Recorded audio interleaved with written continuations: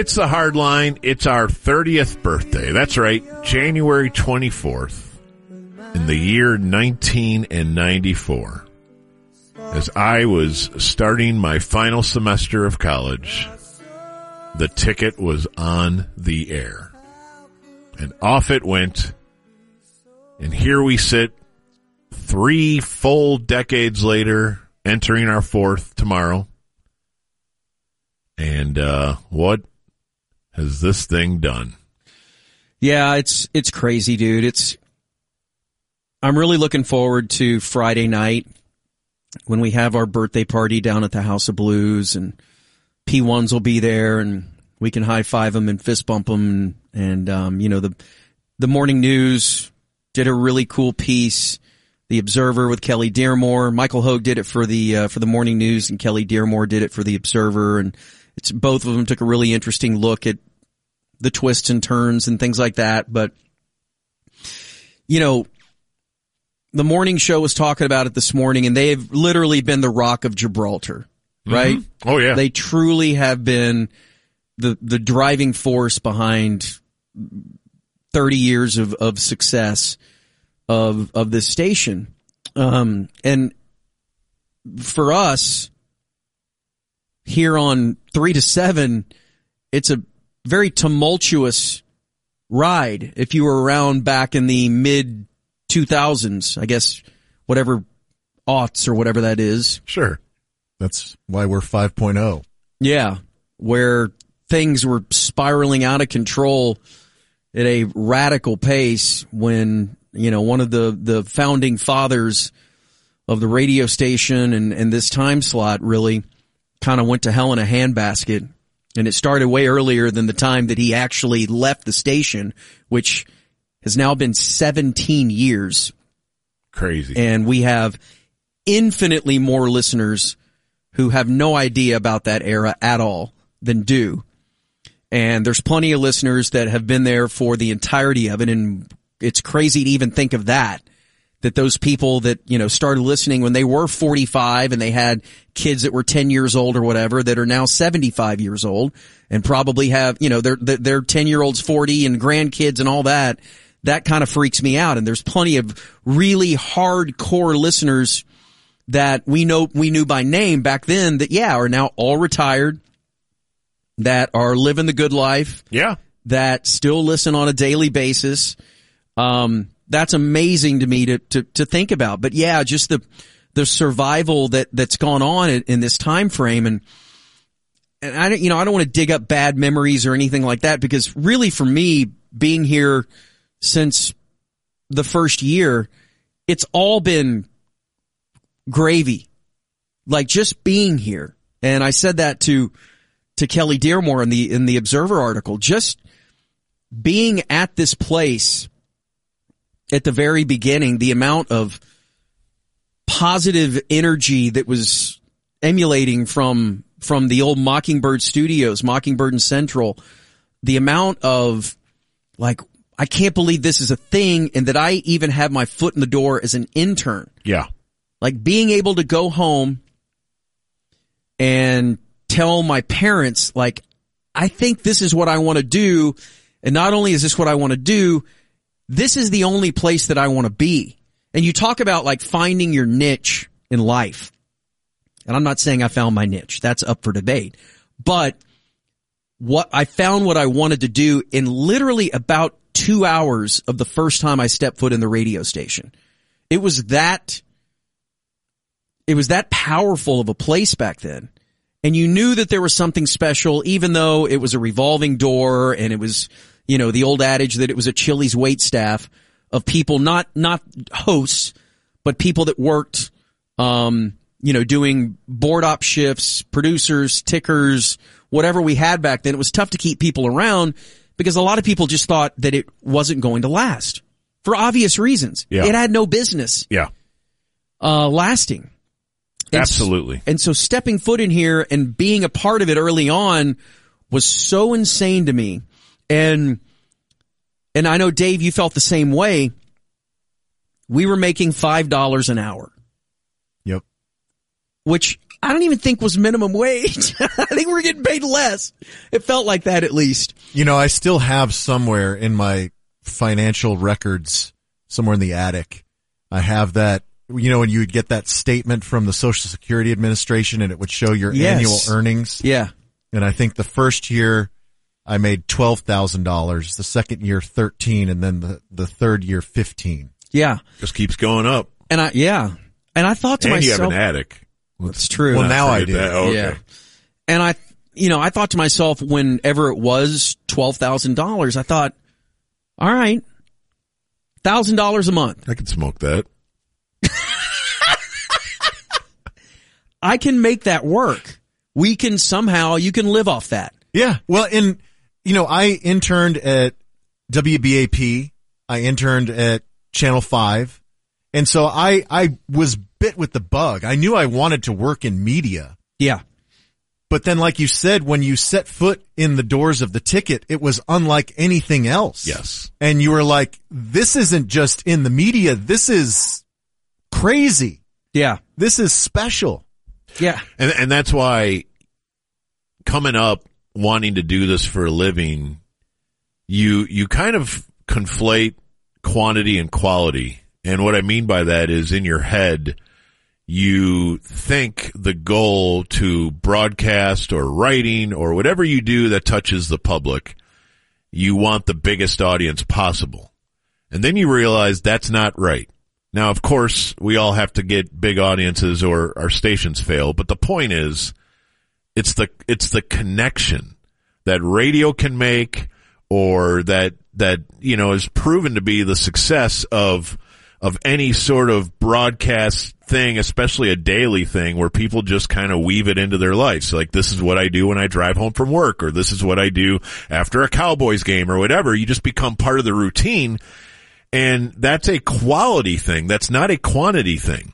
And if you can, in a way, make a connection with people, even a small number, then the whole thing grows organically, the audience and the broadcasters. Now, usually that's only true with a very few number of personalities.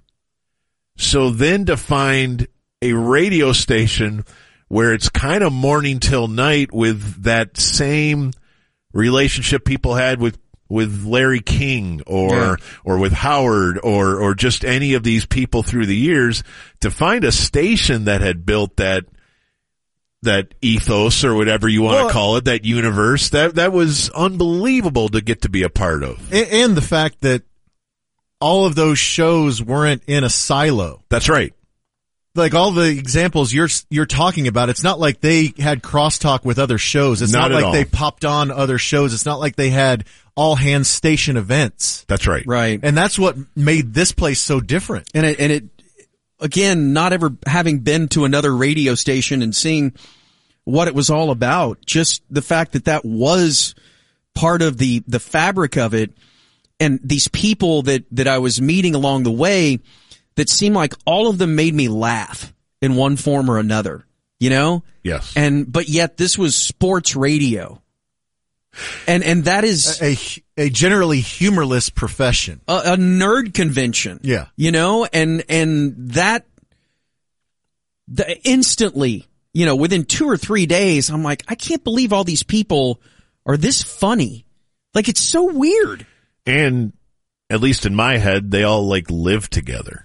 Well, they kind of did. All you guys At were like, the time, yeah. All you guys were like, compound was a real thing. Lifelong friends, and so here's a outlier trying to figure out how all the math works and who knows who and what's the story and it was all a blur. Several of the first several years here was both like the coolest fantasy camp you could ever attend, but also a blur where you're not really sure what's happening. You're the rookie quarterback and you're just fog of war, man. You're just trying to survive. And the point I wanted to make though is the longevity is so unique. And I know we've said this in similar occasions in the past, but I can't stress it enough. We know so many people in this industry who have successful careers and work at 6 different places.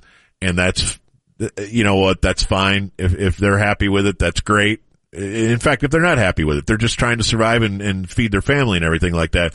But for us to get to basically leave college and get a job and then stay at that job 3 decades later, it's so beyond anything you would hope for. Like, it's not even on the radar of things you would hope for. It's beyond that. And that's why when we get hit by a storm or some bad news or something rocks this place a little bit, some of us are just so conditioned to hearing about our imminent funeral that it's been like, seriously, I remember the first time we pondered how much this thing has left, and it was 2002. And so to have this conversation 22 years after that on our 30th birthday, I know it's going to end at some point. I really do. But it's just such a unique place with such a unique audience that yes, grateful. That's what this occasion means for us. Thankful and all that. But we're just as confused as the people that were saying we would be out of this before a decade hit. Like, it's crazy. And it's rare, and it won't happen again, not in this city, but really any city. When you go to the Super Bowl, they're like, this doesn't happen. How did you guys do it? We have no idea. You know, and I say we partly by extension because I wasn't even here. And, you know, all of us have had opportunities or chances to leave. And Bob, you and I both were really close. We were like days away, and I was being kind of pushed in that direction by someone.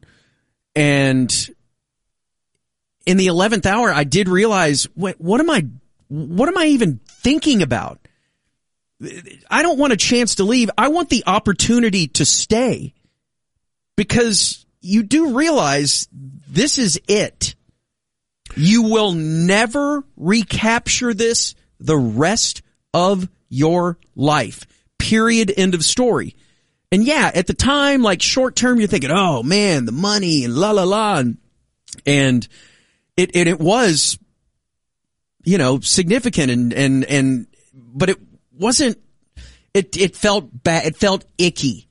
All of it felt icky because my entire life has been based here.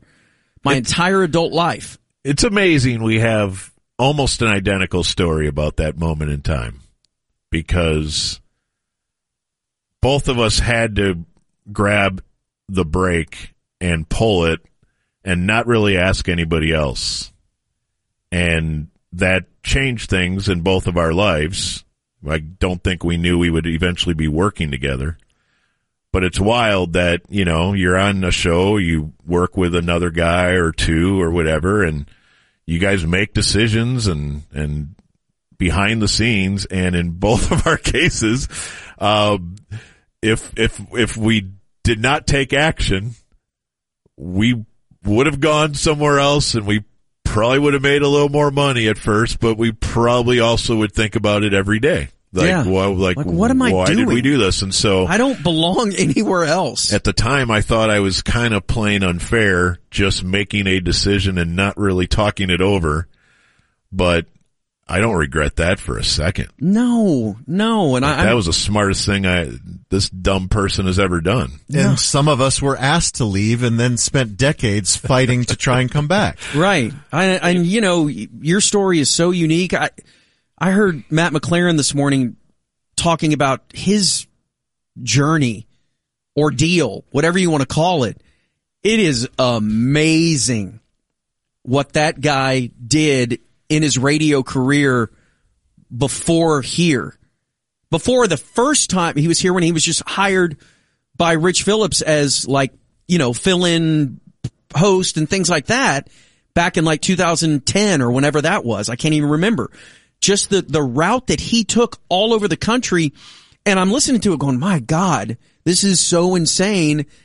But that's normal. That's normal. That's 100% normal. And it's kind of akin to the football coach or basketball coach of the route those guys take, like college coaches. Yeah. to where they start out and the amount of moves you take with your family. Yeah, their wives just get it. We're going to move every 18 months. And that's the life that you're supposed to lead in this industry. Mm-hmm. And, I think that most people figured it out pretty quickly. If there was a way to get your foot in the door here and there was a path, some path to get to where you wanted to be eventually, why would you ever leave here? The relationship that we have with our listeners, and you guys get it all the time because I see it.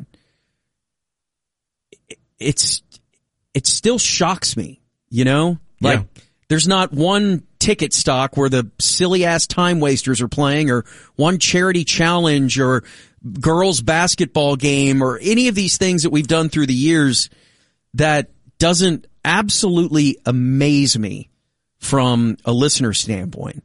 And, just basic remotes.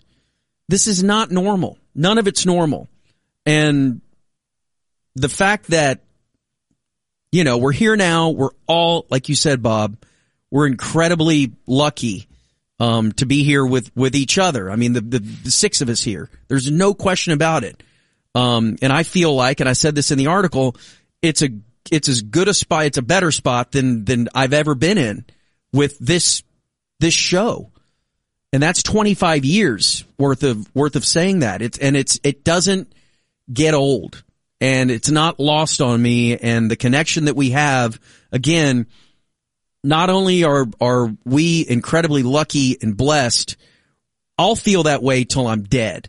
When I think about it, probably every day, like what we were able to be a part of, whether it's 30 years or 35 years or 40 years or however the hell long it ends up being, that won't be lost.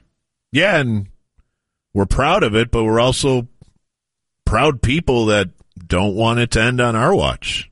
And that's why we grind like we do, because, nobody wants a streak or a era or a run to end while, you are holding the steering wheel. So it's going to end, but we are going to attempt to push that limit as far as we can. So thank you. Thank you for allowing us that opportunity, and thank you for still being with us. Or heck, maybe you just joined. Cool. Yeah. I have a prediction. Go on. Make yourself comfortable. For as long as the Cowboys play football, the ticket will exist. Okay, that's a really long time. Or is it? Which goes away first? Cowboys football or the ticket? Anyway, happy birthday. Happy birthday to everybody that has stepped through these doors from an employee standpoint, and especially from a listener standpoint, and everyone that we met along the way. It is an awesome honor to help steward you through your day in whatever form that is. As Chris used to say, there's no me without you. You know what? Or That's us, right, little buddy. Back without you. then it didn't really resonate in year 3. It certainly does, what Chris Arnold said now in year 30. So happy birthday, Ticket. Long live the Ticket. Start 31 tomorrow.